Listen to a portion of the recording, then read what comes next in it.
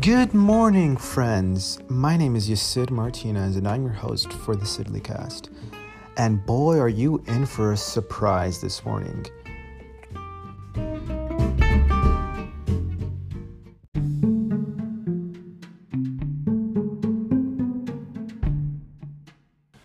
Alright, so I wonder how video games are doing these days, Video game studios must be making lots of money right now due to all the sales that they're going to be having with obviously their games on online stores and stuff like that. You know what I mean?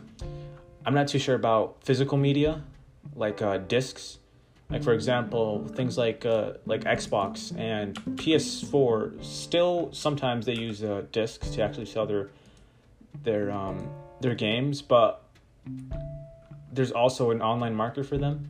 So it really depends on what you're looking for, or what you're getting.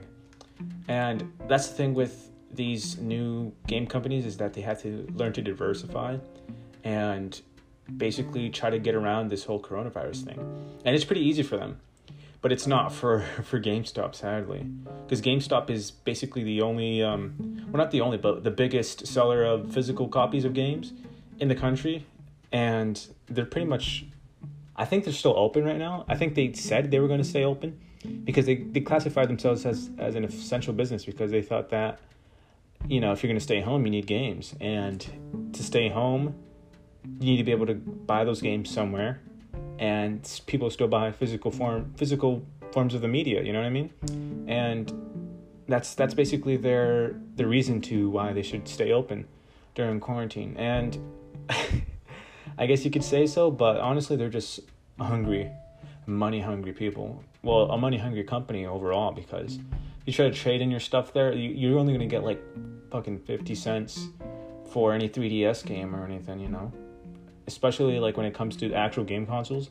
I took my PS3 there, and it's the super slim one, which is it's actually a really weird PS3.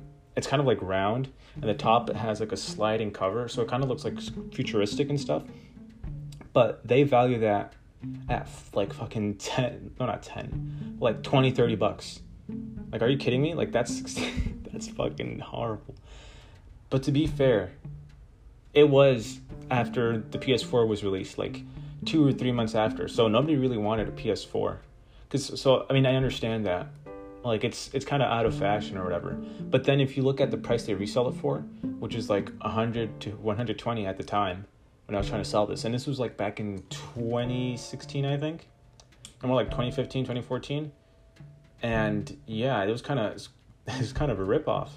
I don't even see how people would sell their stuff to GameStop. I mean, I guess crackheads who steal their cousins or their family members' PS4s would go there and sell their stuff, but you can get a better price at a pawn shop.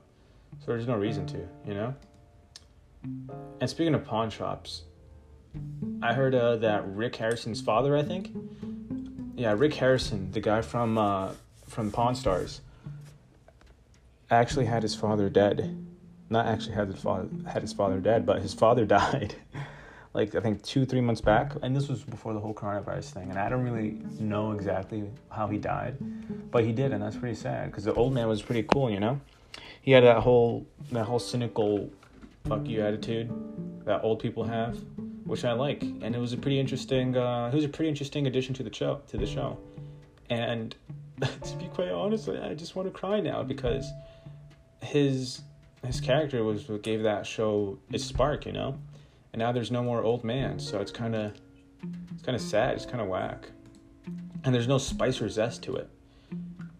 And now it's just Chumley and the other fat guy, and it's up to them to like spice things up, because Rick Harrison doesn't really do anything, because now he's rich, and it's pretty much all staged now. And the old man is just a baller who's just a player, And I don't know, I just miss him.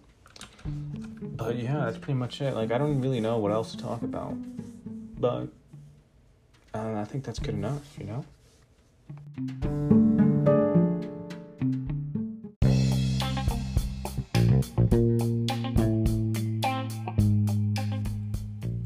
Wait, before you go, just keep in mind, you can also join the podcast and, have a quick little interview with me for 5 minutes or 3 minutes or maybe 2 minutes if it's getting a little awkward and we have nothing to, talk about, which is completely understandable as I am quite an awkward guy and you may be as well.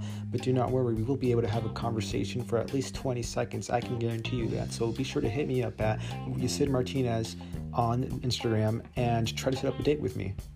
Not romantically though, unless...